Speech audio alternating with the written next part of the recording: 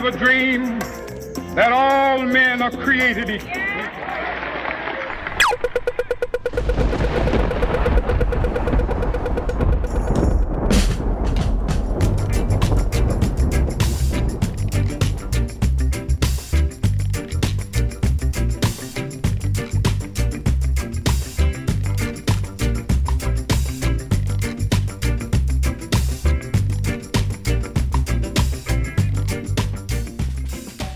Hello everyone and welcome back to Your Story, another episode so close to the last one. Isn't it wonderful? I'm your host Ian Cath. This is episode 57. Yes, it's wonderful to be able to get out 2 episodes so close to each other after such a long period of time between drinks, so to speak. It's very much like that. The way the episodes go out and being spasmodic is very much the way I find people. Sometimes I've got to be very patient, very tenacious. I seed the idea with somebody that I'd like to sit down and record their story, and it takes quite a while sometimes for people to find the time or the inclination to get around to it. I've got one fellow in Sydney I'm looking forward to recording one day. He has at the moment told me he doesn't want to do it, but I'm hoping that as the years go by he will soften to the idea, and I only see him once every few years, and I'll eventually be able to get his story. If I can, it will be an extraordinary story. But that's yet to be realised. I hope it comes off one day. I'll mention it to you that it's that particular episode if it ever comes about. But this episode has taken me about 18 months to pull off from when I first mentioned it to John and said that I'd like to have him on the show, and just through a whole series of events it's taken that long to put it together. But finally we've got it, and we've got it coming to fruition today. I'd love to know what you think of it. And if you like what you hear at Your Story, maybe you're interested in doing something similar in your own world. Maybe you'd like to sit down with some people in your world and record their life stories. Maybe particularly one of the older people, one of the older members of your family.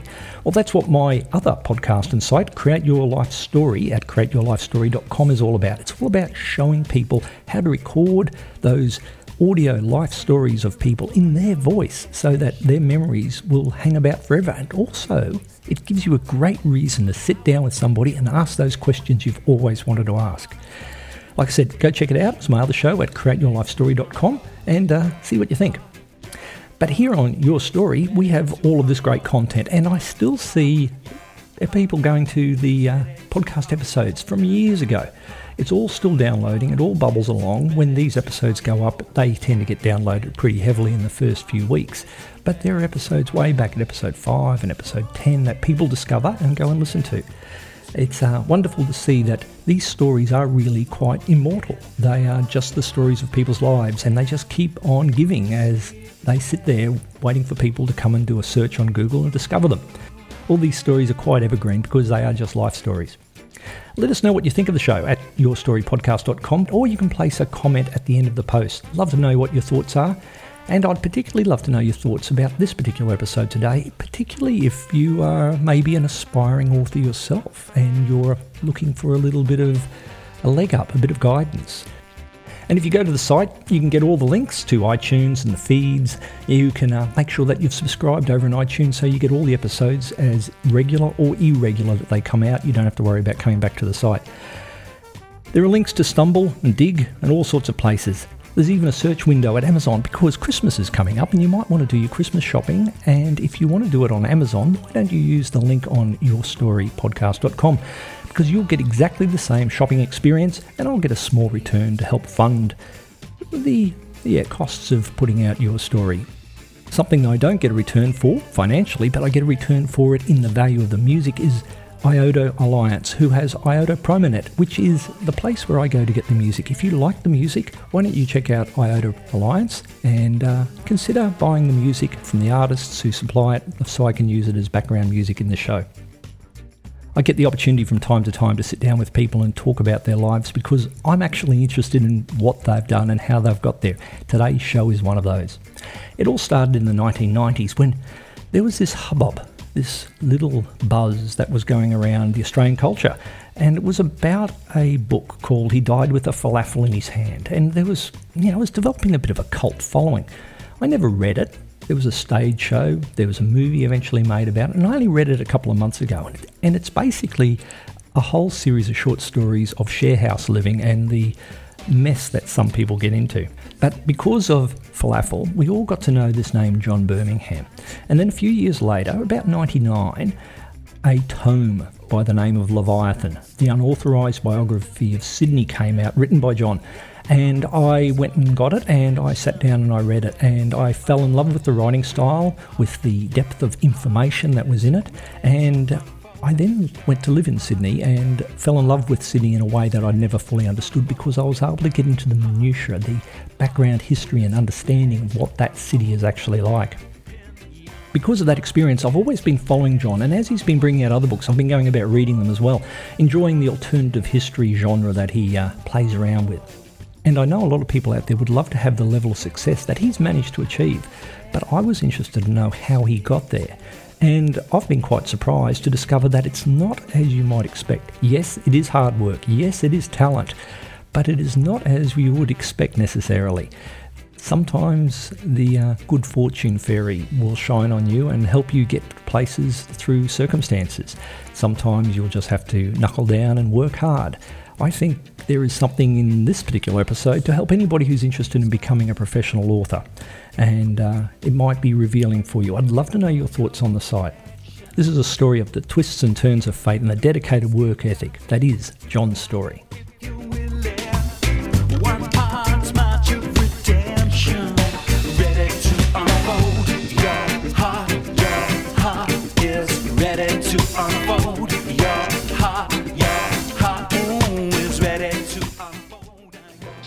November 24th, 2010. I'm sitting with John Birmingham. G'day, Birmo. Hello. How you doing? Thanks for coming on the show. Thanks for coming and telling me your story, because I'm a little bit interested to know where you came from, how you got here, and who you are, because you seem to be a mass of contradictions, a little bit I know about you. You easily appear at one level to be a working class lad, and then at another level you seem to be a complete egghead, because you have this range of skills. Yeah, well, my background is working class. I'm not myself. I'm a middle class white man. My mum and dad were, still are, English working class stock. They both came out of Liverpool. They were born. I think Dad was born 39.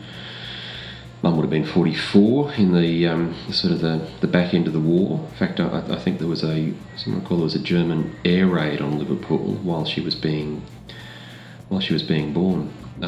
So they, in those days, the class system over there was still pretty rigid, and there was no getting out of it. You were born to your station and you stayed there. So I was very lucky, and I guess they were too. That. What was their background? What was their careers? Dad was a fitter and turner, worked in a factory, and Mum stayed home, first 6 or 7 years. Myself and Andrew, my brother, were around, but eventually we got to a point we could look after ourselves, and she took herself off and learned bookkeeping and secretarial skills, and she went off and ran a doctor's surgery for most of her working life. Well, we know what you turned into. If you had stayed in the UK, I actually do wonder that sometimes. I don't know that I would have. We went back there, that stayed in the UK, that is, and the reason I say that is we went back in 77. 7 years after you came out. Yeah. My mother in particular, I think, missed her extended family, and Dad had sisters over here, but she came from a very large family. They're like worlds unto themselves, large families, and I think she wanted to go back to the world she knew.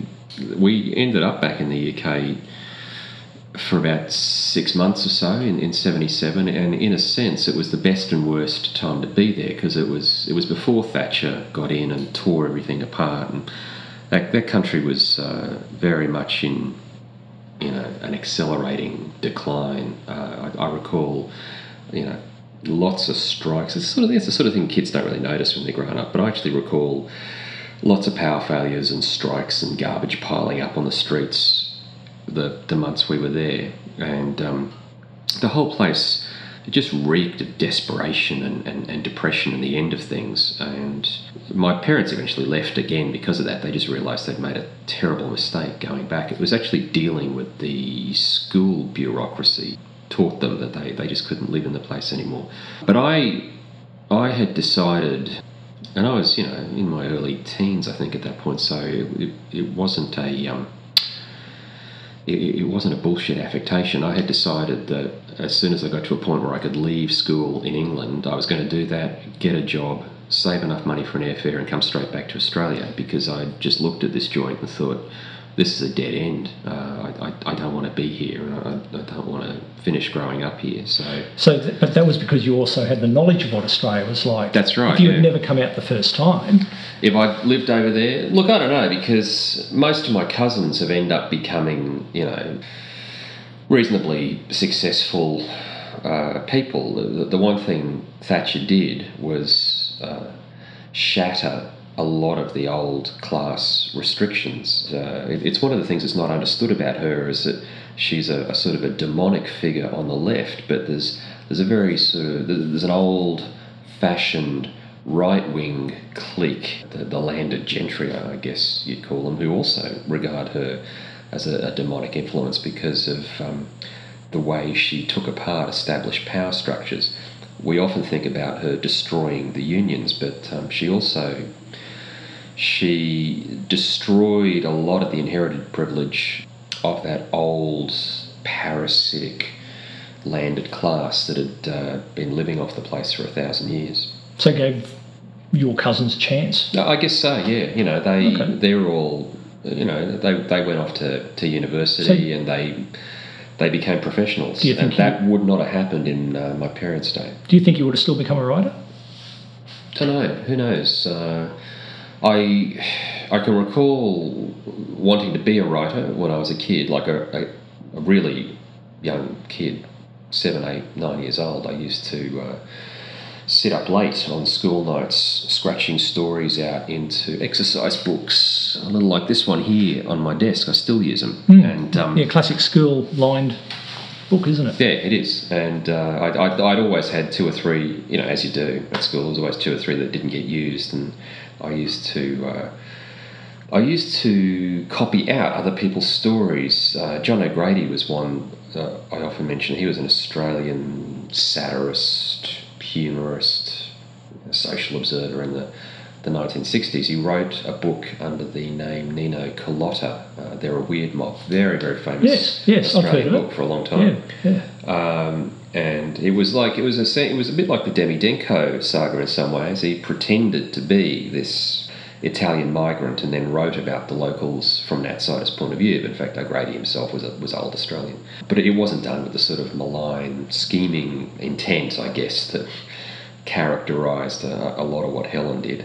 So it became, very, very fondly remembered text. I loved it. I remember reading it and laughing out loud. It was the first time I had ever LOL'd at anything in text, and I wanted to know how it worked. And so I used to sit up late with an exercise book and just a blue biro, and I copied it out, line for line, paragraph after paragraph, page after page, trying to work out where his rhythms came from, where the laughter came from, like how it was that just squiggles on a page could reach out and make someone laugh. And was that a sheer pleasure?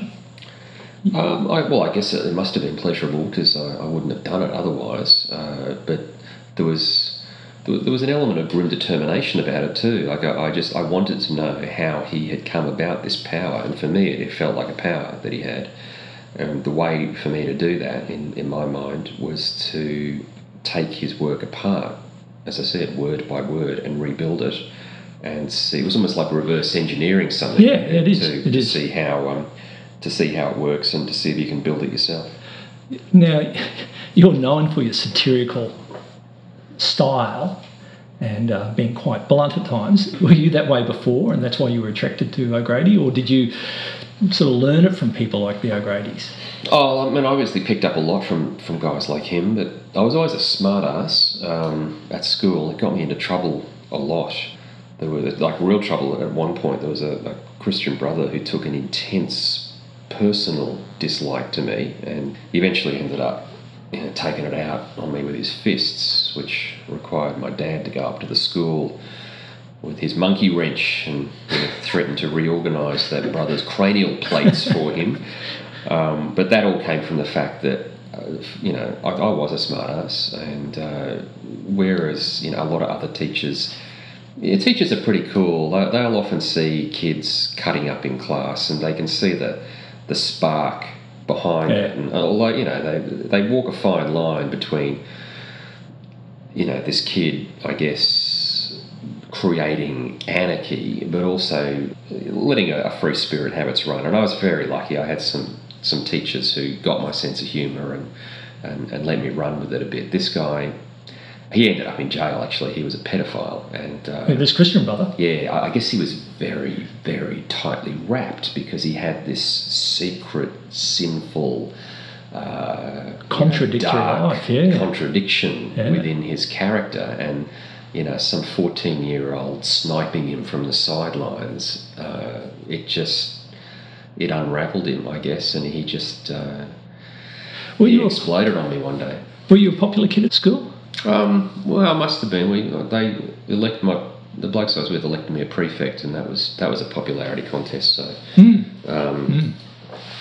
I guess It was funny when I went on and lived a public life afterwards. I was contacted by blokes I'd gone through school with. Almost inevitably, every single one of them had been a loner through high school and had quite a horrible experience of it, and just wanted to unload on somebody about it. And I remember looking back and thinking, that's not my memory at all. So I guess those poor buggers had a very different experience. Having said that, I didn't much enjoy school. I found it dull, and I found the restrictions really difficult to deal with. And in a sense, that probably has led me to the way that I live now. I decided very early that I wasn't good at living by other people's precepts, and within a couple of hours of starting my first job, I just thought, I'm not doing this for the rest of my life. What was that first job?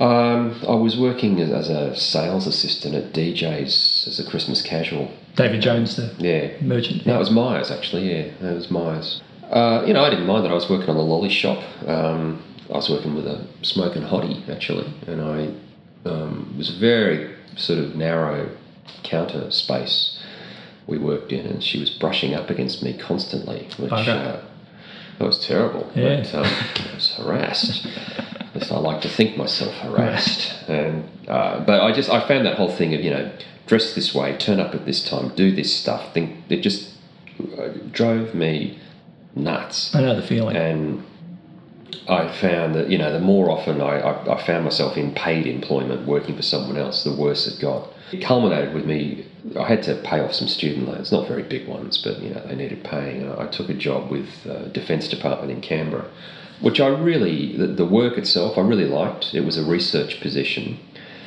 and I liked finding stuff out. And I was lucky in a sense that I worked, first of all, with the Army, and then with some guys in what was then called DSB, Defence Security Branch, and the nature of the work I did allowed me to be out of the office on my own, just gathering information for weeks at a time, which suited me perfectly. It didn't suit the department that was training me, however. They wanted me to go into a policy position, and they eventually tried to pull me back in, and I remember they wanted to post me to this policy section. It was the one area of the department I'd always said I never wanted to work, and so that, of course, was where they sent me. I put my resignation in that afternoon and hitched a riff back to Queensland with a mate and started writing the following week. Do you have an issue with authority? Look, because I guess I do. The Christian Brother thing and the whole Joe era, because you've done your fair share of demonstration against. I have an issue with what I think of as illegitimate or pig ignorant authority, I guess. I still work with the Army now. I about once or twice a year I go down to Puckapunyal or the Staff College and run training scenarios for them, where they have this group, the Force Development Group, which tries to think 30, 40 years ahead.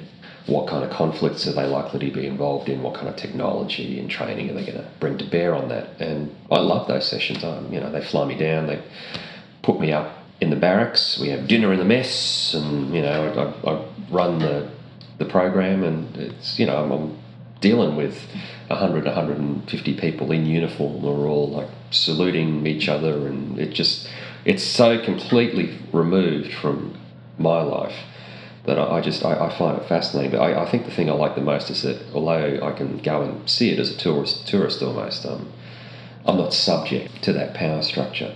But those, I like those guys. I get on with them very well. I very much admire what they do. Could you have been in the military? No. I couldn't, because, you would inevitably come across some dickhead at some point. Who wants you to paint rocks. Yeah, and that sort of thing, it just drives me spare. So it's why I left, and it's why I ended up working for myself. So I don't have an issue with authority as such. I did a lot of history and politics, and I accept once social structures get beyond the size and complexity of a simple village, that they need to organise themselves, and one of the basic organising principles of successful societies is authority, the idea of authority invested in positions rather than in individuals. And so I don't have an issue. I'm not sort of James Dean looking for something to rebel against, but as an individual, I do have issues with idiots in authority, and I'm in the very happy position of not having to listen to them, mostly. And you manage to stir up a bit of flack from time to time with your columns and the like. You don't go half-hearted when somebody is going wrong. You hammer them sometimes. I do, and it's all good fun. And I get hammered in return. If you want to, have some fun, Google up my name with a string of insults after it, and people come back just as hard as I go out. That is a hangover from my earlier days, where when I started out, I was working in the street press and student magazines and all these different fringe publications, just trying to string together enough work to pay the rent and buy a little bit of food. I very much worked as what I thought of in those days as an activist journalist. I wasn't much interested in the traditional formula, which is where you went off and got a cadetship at the Courier Mail, or you did a journalism degree, and you very much adhered to the traditional precepts of the business, the idea of non-bias and balance. Because from what I could see, having covered a lot of stuff like riots and demos, that facade of balance was just that. It was a facade that there was always an agenda running, and I figured from a personal point of view, it was probably better for me just to declare my biases up front, write what I wanted, publish where I wanted it, and people could screen out the stories. If they didn't like the bias, they just didn't read them. Of course, what happens is the complete opposite. If they don't like the stories because they perceive them as biased nowadays, because media is a two-way process, they just get on and start smashing you in the comment threads, which suits the media with. Anyway. Yeah, I'm totally up for that. Those early years when you were making a name for yourself, so to speak, that was the price to be paid to become successful, by the looks of it. All those years that led on to falafel. Yeah, that's right. I became more successful than I imagined I would be. Did you ever expect to make a living out of writing?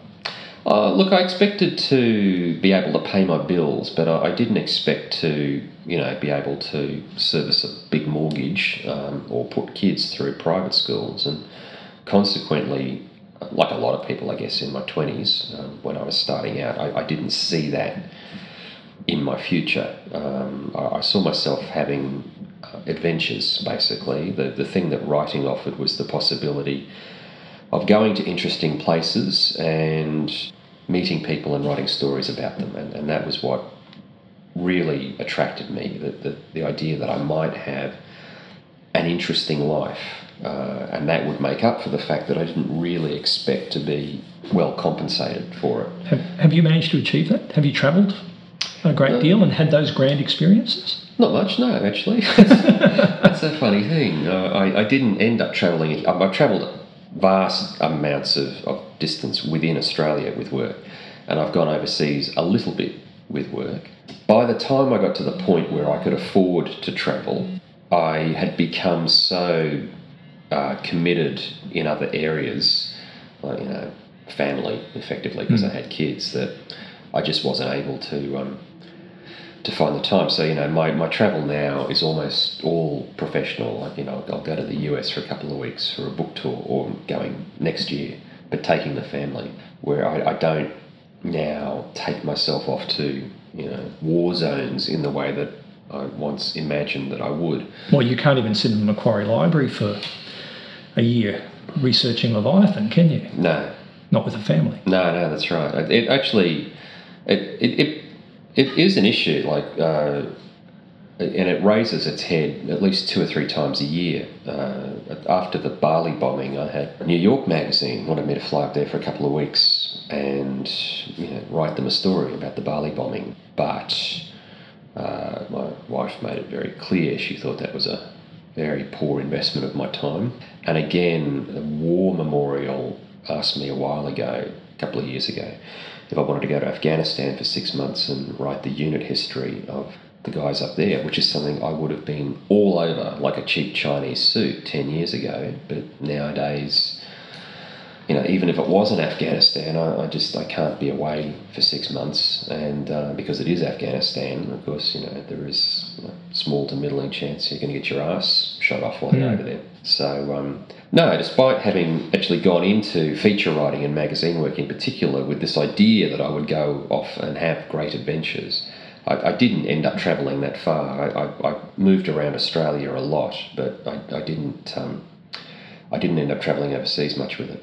One thing I've noticed following you on Twitter is you've got a pretty strong work ethic. I've heard it said by all writers, if you want to be successful, you've got to put your ass in the seat and write. Write. That's the end of the conversation. Yeah, well, that's it. If you don't write, then at the end of the day, you've got nothing to hand in. So, But some people write an hour. You write 6, 10, 12 hours. You work hard for writing. Look, I couldn't do it if I didn't like doing it. Like, if it was work I didn't enjoy, there's no way I could hammer away at it for 10 or 12 hours a day. So what does writing give you? Because I see 2 vastly different styles that you write, which is, the reflective indulgence, which is the falafel, and then there is this, and I suppose 3. There's the middle one, which is the intellectual fantasy, which is the trilogies that you've been working on, and then there's Leviathan, which is a complete academic work. What do you get out of those styles? What's the juice for you? Well, the obvious first thing I get is paid. They all pay. And if you were independently wealthy, would you still do these? Yeah, I probably would. Because it's what I know. I had a very bleak period in my late 20s, just before I turned 30. I put the manuscript for Falafel in the night before my 30th birthday, partly because I promised myself I'd write a book by 30, partly because that's just when the deadline fell. But I do recall thinking, about the age of 28 or something, I was working as a freelancer, and I had maybe half a dozen magazines I was filing for regularly, and in freelance terms I was very successful. I could pick up the phone and lodge a story and they'd run it. I wasn't making a huge amount of money out of it though. I was maybe pulling in 12 or 13,000 a year, which is not unusual for freelancers. But it didn't matter because, I was living the falafel lifestyle. I wasn't in a relationship. I didn't have kids. I had no commitments or responsibilities beyond looking after myself. And I could get along at a pretty low level of subsistence and still enjoy myself because, you work for a magazine like Rolling Stone. There's always free tickets to movies and shows and free CDs and, there's always books to be reviewed. The things that I consumed generally came free because of the work I was doing. But then I went through this stage where a couple of the mags I worked for collapsed. A couple of the editors moved on. I had a set to with a couple of people, and it just, in the course of 2 weeks, this entire professional world I created just completely fell apart. And I remember having a period of about a month or so where I just thought, I'm fucked. I'm in my late 20s. I know nothing. I know literally nothing of any use to anybody other than how to tell a story. That's my one skill. It's the only thing I have. And I don't seem to be able to turn a quid off it anymore. And I had a period of, I don't know, a year or two. I got myself some part-time work as an office manager for 3 aldermen on South Sydney Council. It was very undemanding, and it brought a little bit of money in. But I had that period, really bleak, where I was just thinking I may have walked down a very, very long, steep dead end here, because if I can't write, then there's really nothing else I'm good for. That was the dead end of my thinking. I would have that thought and then come to a brick wall. There was nothing, no way of turning around, no way of extracting myself from the 6 or 7 years I put into writing. I couldn't backpedal, go do a law degree and become a lawyer. I had already figured out I wasn't fit for that kind of work. So what was the alternative at that point? Was it like go and get a job on the council? Yeah, well, just keep plugging away. Eventually, in a left-handed gift, one of the magazines I worked for collapsed. That was the Independent Monthly, and the deputy editor there, Michael Duffy, decided his escape hatch, he would set up a publishing company. It's called Yellow Press in those days. It eventually became Duffy and Snellgrove. And they were the guys who did Falafel. Michael just said to me, grabbed me in the office and said, can you give me a stocking stuffer for Christmas? Because, this magazine's on the way out and I'm going to set up this publishing company, but I need something that might sell, a couple of copies. And I said, look, I've got some flatmate stories I can probably do for you. Why don't I write you out a sample chapter, we'll see what it looks like. Because, the idea of doing it had never occurred to me until that point. So I did it. He liked the look of it, and he gave me a 5-week deadline. So I threw that book together. It came out. It died in the arse, actually, for the first 6 months. He was a very small publisher. He had no market power whatsoever. The book was the wrong shape. I'd insisted that it be square-shaped, like Douglas Copeland's first edition of Generation X. And that meant that no booksellers wanted to put it on their shelves because it stuck out. We were just very, very lucky, I think. So how did you get it out? Because it turned into a raging success. It's a cult icon. Yeah, look, 2 things, I suspect. There was a distributor up here. Michael used independent distributors. There was one guy up here who really liked it as a book and just kept pushing and pushing and pushing bookstores to stock it. So he got a couple of them out there. And then there was some actors who were on some dodgy Keating government scheme where they pooled their dole check and got dole checks and then got trained to be more efficient unemployed actors. And part of their homework on this scheme they were on was to adapt a book for the stage. So they chose Falafel, and it went berserk. Again, eventually, like the first week, it was very quiet, and then it just they ran it in a pub. And they didn't get a huge number of people through, mostly, friends and family, because it ran just before Christmas. But the publican, was doing his receipts for the week the show was on. He sold more beer. So he said to them, do you want to come back and do another week? See how you go. So they came back. He sold more beer. They sold a few more tickets. It started to pick up word of mouth, and then it ran at that pub in Rozelle for 5 years, I think. And developed its own cult following. There were people who came to it with no idea that there was a book that it had been based on. So I think the combination of those 2 things, of that play just ticking over down in inner Western Sydney, and that distributor, that independent distributor in Brisbane, just plugging away and plugging away. Over about 6 or 7 months, it got enough books onto the shelves that it was a classic word of mouth thing. The other thing, it's sort of counterintuitive in a way, because Michael was such a small publisher, he had to make it work. It wasn't like, let me put it this way, if that book had come out with Random House or Pan Macmillan or HarperCollins, we wouldn't be sitting here having this conversation, because it would have come out, died, and they would have gone, nice try, but done a book. We're not doing that again. Yeah. So, here's a box of unsold books for you. It's been nice. Don't be a stranger. And that would have been it. I would never have published another book again because... Would that have broken your spirit? No, not really, because I didn't see myself as a book writer. My obsession was magazine features. That's all I wanted to do. Okay. I wrote Falafel as a favour to Michael. And so you never imagined this lifestyle that's developed? No, not at all. Goodness. And when it went off, it was a very pleasant surprise, but it was a surprise. Whereas it was not at all a surprise for the 6 months it just lay on its ass with its feet in the air doing nothing but, dying. So you're saying because he was a small publisher?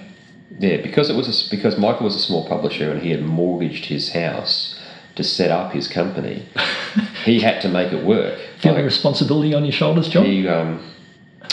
No, that was Michael's foolish decision to set up a publishing company. On the back of a book of an unknown publisher. Well, there was a couple other books he put out too, but neither of them did any good. Although he had a couple of successes, Michael, and he did all of my sort of indie books, but eventually it just became too much for him just running the company. So he sold. I think he sold the distribution rights, or he gave the distribution rights to Pan Macmillan, and he now keeps the backlist turning over, but he doesn't publish anything new.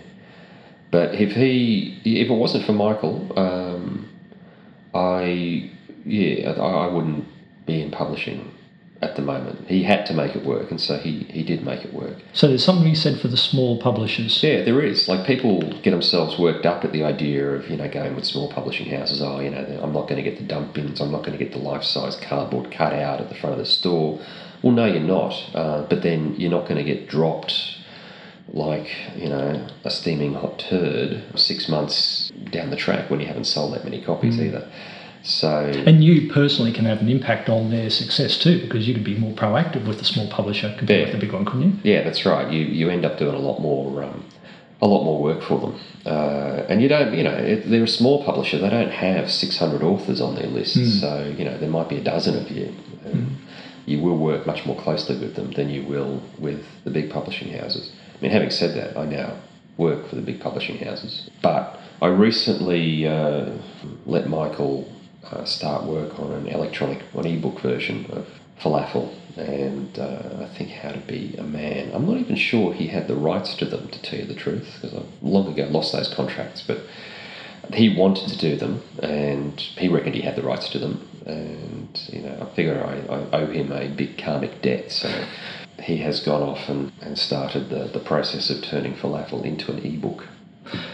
I find Falafel an interesting book in an alternative sense. Over the last few years since I first met you, I've mentioned to a few of my greater circle of friends that I've met John Birmingham, and they go, who? And he wrote a little book, I say.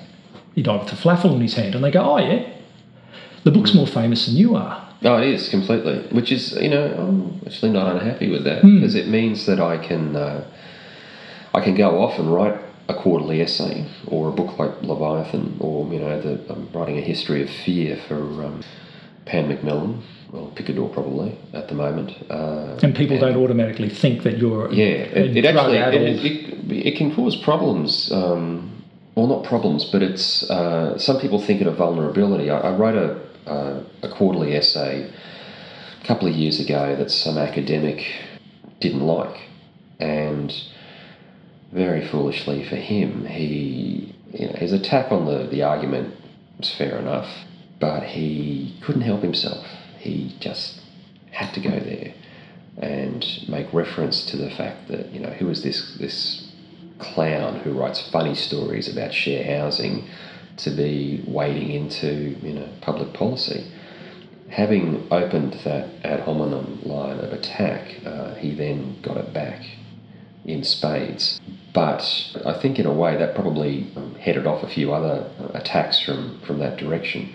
But I every now and then people still do it, well, who are you to be talking about this? You're just some idiot who had a lot of flatmates and, stole their stories. And it's almost always when I'm writing in about political or public policy areas. They don't even look up your Wikipedia entry by the sounds of it. No. And I can't say that it bothers me because they always open themselves to exactly the same attack. Well, who are you to be here, say, on my blog commenting? You have some postgraduate degree from Harvard in international relations. No, you're just some fucking mug punter who's decided to, step up and give me a smack. Well, by those lights, you've got no more right to comment on this than me. So it's a ridiculous line of argument to take. It presumes that the only people who can discuss these areas are experts. But having said that, the other thing I don't talk about very much is that I do have degrees in this area and I have worked in it. So. And it doesn't take much to read between the lines when you read some of your novels to actually see the whole geopolitical thought that's gone into the depth of some of those novels, alternative histories, and you're going, well, what would it be like in 1942 to have a heap of people from now go back there? How would that impact society? Well, and the funny thing is, I've got them here somewhere on the bookshelf behind me. Academic historians are indulging themselves in these kinds of thought experiments more frequently because they find it does open up a new way of looking at data that people have been picking over for decades. I often wonder if Franz Ferdinand had never been shot, World War I, World War II wouldn't have happened. What society would we have today? That sort of discussion is fascinating. Yeah, counterfactuals, they call them. That's the academic word for alternate history. Well, I've got a take home there. So what about celebrity? Because you are a bit of a celebrity. In the writing world, you're quite high up here in Australia. In the greater community, less so maybe. But, you're known as this person who wrote Falafel. You're known as, you sit on panels, writing panels at, book fests and things like this. What about the world of celebrity? How do you feel about that?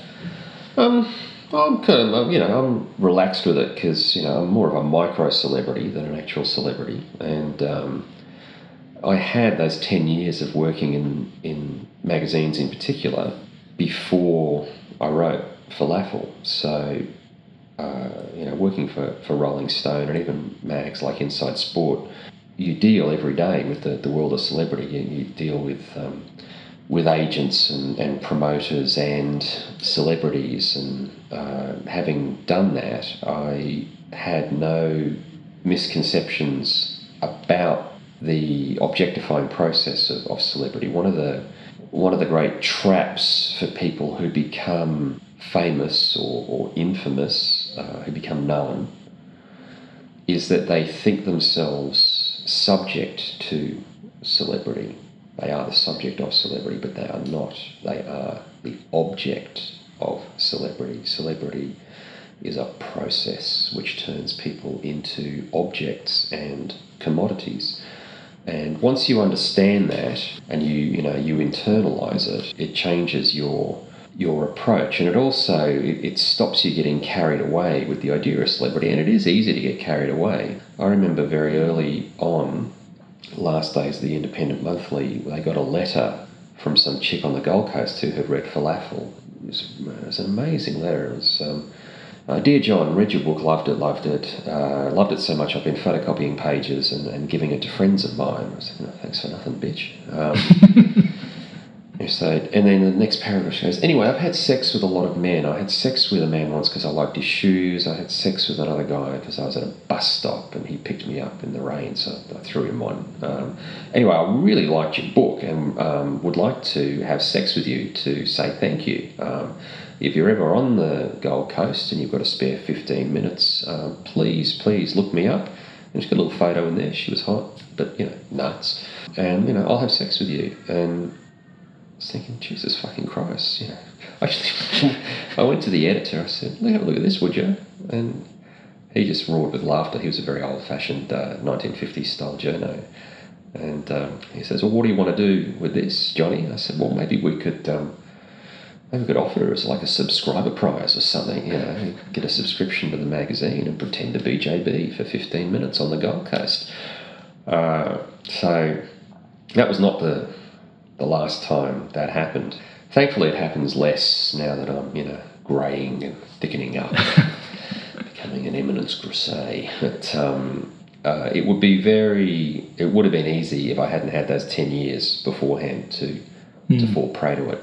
And there's other traps as well, particularly with social media. I spend a lot of time online, and I mean, I don't need to explain the pitfalls of things like Twitter and Facebook. Do you have to protect your privacy because you've got an element of celebrity? Do you have to work, what compared to myself who has no celebrity? Look, do you have to be more careful? In a way, yes, and in a way, no. As you say, people often recognise my books rather than me. It's one of the nice things about being a writer. Like Jonathan Franzen can probably walk down the street in New York and no one's going to harass him. There's a billboard on Lytton Road with your mug on it for the Brisbane Times at the moment. Yeah, but how many people notice that? You know, they're concentrating on traffic as they drive past. So you're saying roadside advertising doesn't work? I don't know. I saw it last night. Yeah, my kids saw it the other day. My son patted me on the back and went, "Good work." Look, it's odd.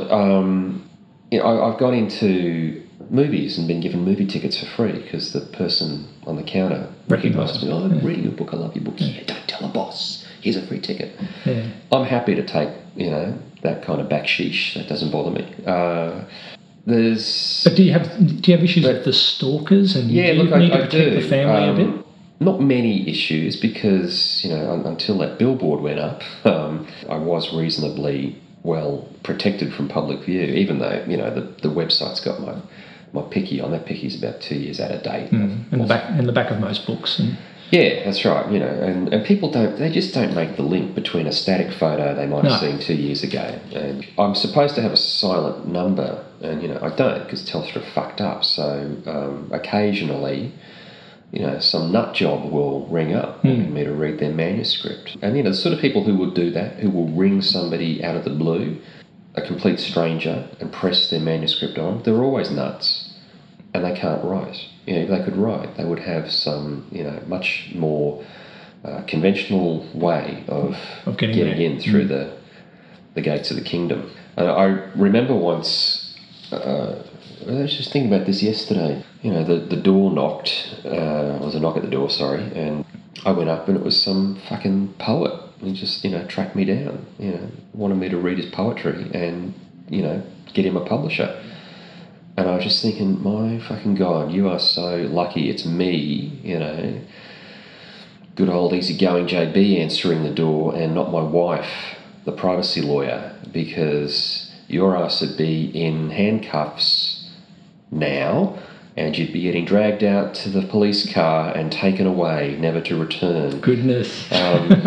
So she's very protective of the family. Yeah, well, Jane had a taste of public life about 20 years ago and she didn't much like it. So she's also, you know, Jane knew me before was even writing for magazines. You know, I am not JB to her. I am someone entirely different. You know, she doesn't like JB very much, truth be known. So that's why you don't see her on my publicity tours. You know, JB's a fucking jerk. So she... Well, you know that she loves you for who you really are and not for this thing that you've created, unlike, you know, people who are celebrities. The chick with the spare 15 minutes on the Gold Coast. Yeah. It's just 15 minutes says something about her opinion of you too, doesn't it? It does. Yeah, look, it's an odd thing. It has its ups and downs, but it's not like I'm on TV or anything. I can go down to the shops without being harassed. To tell you the truth, it's almost all upside. Being a micro-celebrity is much better than being an actual celebrity. As an example, I was in an underground car park in the city and lost my ticket. Was driving out, you know, God, they're going to sting me for $80 for the whole day. The guy who was taking my details down, he took my name, he looked up, he said, "Oh, "Did you write that book about that aircraft carrier that went back in time?" "Yeah, I did." He said, "Oh, mate, I love that book." And he said, "Look, just piss off. Just go. No one will know." So he let me out, and that's the upside of celebrity.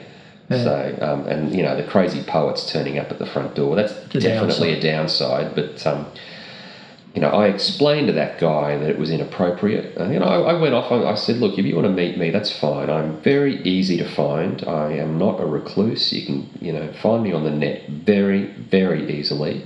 I'm happy to meet people, happy to meet you for a coffee, happy to tell you why your work is never going to be published.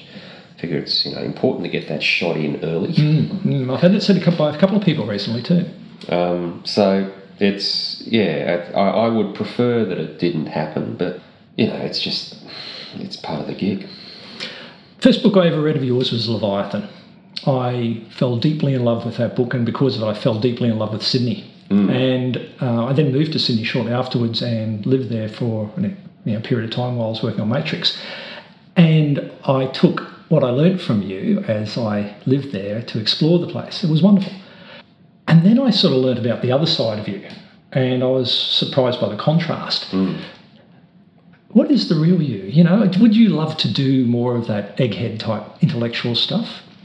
Or are you happy with the pulp? Are you happy, What do you get out of producing this two sets of trilogies? I love it all. I like both high and low culture. Is it necessary to have the balance in your life? Yeah. Look, the nice thing about it is, and particularly being freelance, is you just do what you feel like, or I just do what I feel like. So right now. I'm actually working on my NaNoWriMo project, which is called, the working title is Demons of Buttcrack County, but if it ever gets turned into a... This sounds like something for 8-year-olds. It sounds like it, but it's not. It's actually, it's become a lot more serious than a NaNoWriMo book. Well, this tends to happen to your books, doesn't it? They tend to morph. Leviathan was going to be far different to what it ended up, wasn't it? Yeah. Basically, rednecks versus demons. In the US? Yeah, set in Georgia somewhere. The nice thing about this is the first truly fictional book I've ever written. All of the Weapons of Choice and After America and Without Warning in particular, they're all as heavily researched as Leviathan was. To the point that there's a gunfight that Caitlin's involved in Paris. I don't know whether I've still got the tag here on Google Earth. I had to... I spent 2 months writing that gunfight because I needed bringing to... up Google Earth now. Yeah, where are we? Well, that's one reason why I like those novels that you've written, is because there is this, but for the circumstances of history, this is how it could play out. And I like that realism of it. I've never been a big one for fantasy. I've always liked science fiction because it has to be based in fact. I don't think I've got any more. Oh, here's an obvious one here, Caitlin's farm. Yeah, I was looking for somewhere to set the farm that Caitlin lives on. Okay. And so I scoured the south of England and settled on this place. And so, it's got street view. I can pop down there and walk along, and you follow this road, and this is the road that she jogs along, and there's somewhere over here there's a field in which Brett is attacked, and the whole thing is mapped out. So it could be almost biographical. Yeah, I remember years and years ago, probably 30 years ago, hearing somebody talk about, it wasn't Freddie Forsyth talking about his books, it was somebody discussing them and why they were so popular. And they said, it's because if you read a Frederick Forsyth novel, you can go to the place where it's set and walk through it. They're almost like tour guides, and he does an enormous amount of research, and for some reason that stuck in my head. So when I was doing these books, I was obsessed with the idea that I had to get it right. Like if there was a gun battle on a street in Paris, I had to describe that street accurately. I had to say, this tree was here blocking that shot, the door of that shop was recessed so Caitlin could dive in there and get cover. The beauty of this Demons and Rednecks book it's all bullshit. Like the complete fantasy. yeah, Butt Crack is a county. It's purpose made by me as a setting for a book. It's a mountain which is split open 600 million years ago. So there's a valley in the middle of it. A sort of a crevasse runs out one side. That's the main access point. And there's a failed railway tunnel on the other side providing it. But the valley itself inside the mountain, it's pretty much cut off from the outside world, which is important when you need to have a story where people have no call on outside support. And it's really it's great. You just a story issue comes up, and it's like I can just make stuff up. Like, just throw something in there. So because this is just what I'm working on today. But sitting over there, a whole bunch of books I need to work my way through for the rewrite of Leviathan. How's that going? Oh my fucking god! I'm so looking forward to that. It's kicking my ass. I really just wish I could block out 3 months and work on nothing but it. But because it's been a decade now, hasn't it? It has, and that's why I'm doing it. There's a book over there that I'm reading for my history of fear. There's a whole bunch of them up on the bookshelf. So I enjoy both high and low culture. I love television. I love video games. At the same time, I enjoy reading the classics. My library we walk through upstairs, it's got a lot of the old classics in them, the Romans and Greeks, and I'll quite happily sit down for half an hour a night and just flick my way through them. I'm not an obsessive about them. I don't spend days reading them, but I've got quite a bit of that stuff on my Kindle, and it's important if you are going to work as a writer to actually read your antecedents. It's funny you ask the question about the fiction, non-fiction, serious, non-serious, because it was a question I got asked again and again on my last book tour. After America was the 5th genre novel that I'd written, and I think for whatever reason, not so much the publishing industry, but the much smaller and more parasitic critical industry which hangs off it in Australia suddenly realised that I wasn't pissing around, that I was writing these books for real. And so After America was reviewed by some really serious publications, but it was the reviews were all these completely confused and wrong-headed abominations, really, because they couldn't accept the book, and they couldn't criticise the book on its own merits. Like, there are, Without Warning and After America are pretty good. Like, by the time I wrote those, I knew what I was doing. Without Weapons of Choice, that book's got serious flaws, and I could, give you a 20-minute novel writing lesson about all of the mistakes that I made writing that. None of them, absolutely none of them, were picked up in the critical response. It was all very Is that much, because they didn't take you seriously? Yeah, it was all, they didn't review the book on its own merits. It was all about, the pornography of the violence and the nastiness of the language and the usual issues that they have with genre fiction. I'm pretty sure that I will always work all the different ends of or segments of the market. Like, I will always write dinky stuff. I will always write, just dumb, funny columns, and I will always write genre because I love reading all that stuff, so it's only natural that I'd write it. And will you always publish in all the forms? Especially the new evolving ones? Well, that's really a question about the industry, isn't it, rather than me. This Demons and Rednecks novel was really, it started out as an experiment. I have concerns about the business model of publishing over the medium term.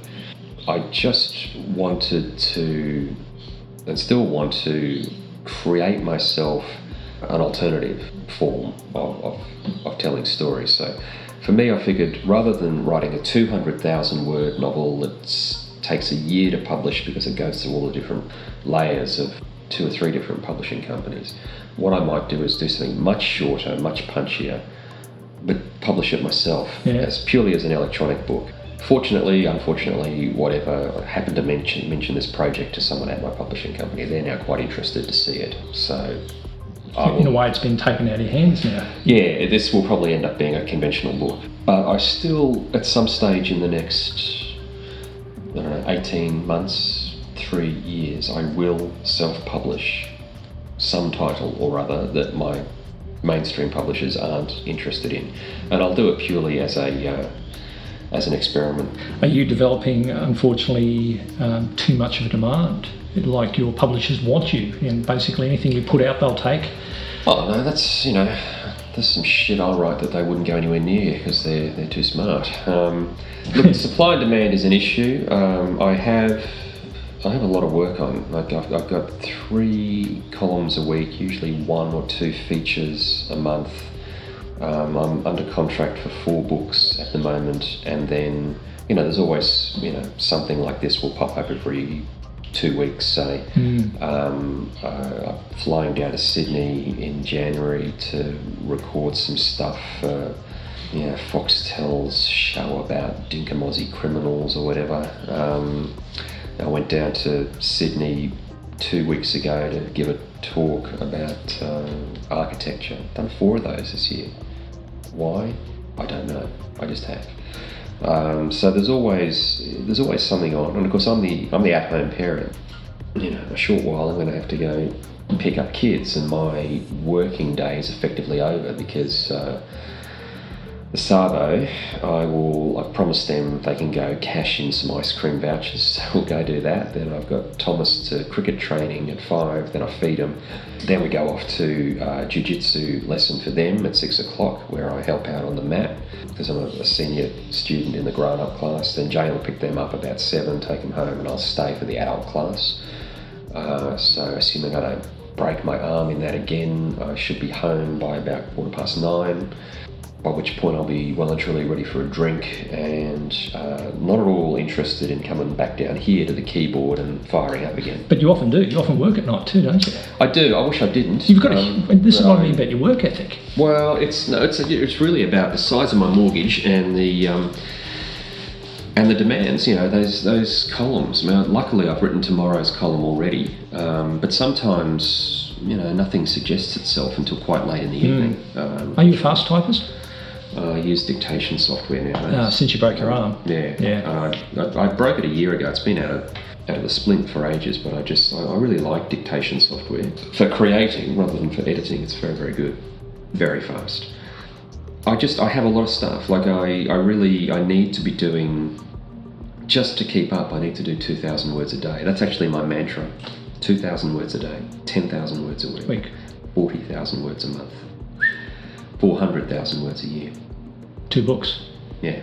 Well, Ish. 1 book, another one started, and all of the columns and stuff. Yeah. But it's it. 2,000 words a day is what I need to do, which is why you will quite frequently find me on Twitter of a mid-evening, hammering "This is Sparta" before I go off and do another sesh.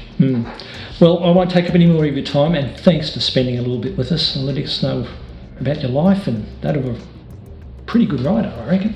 Oh, thank you very much. Thanks, John. I really appreciate it, mate. Cool, buddy. See you.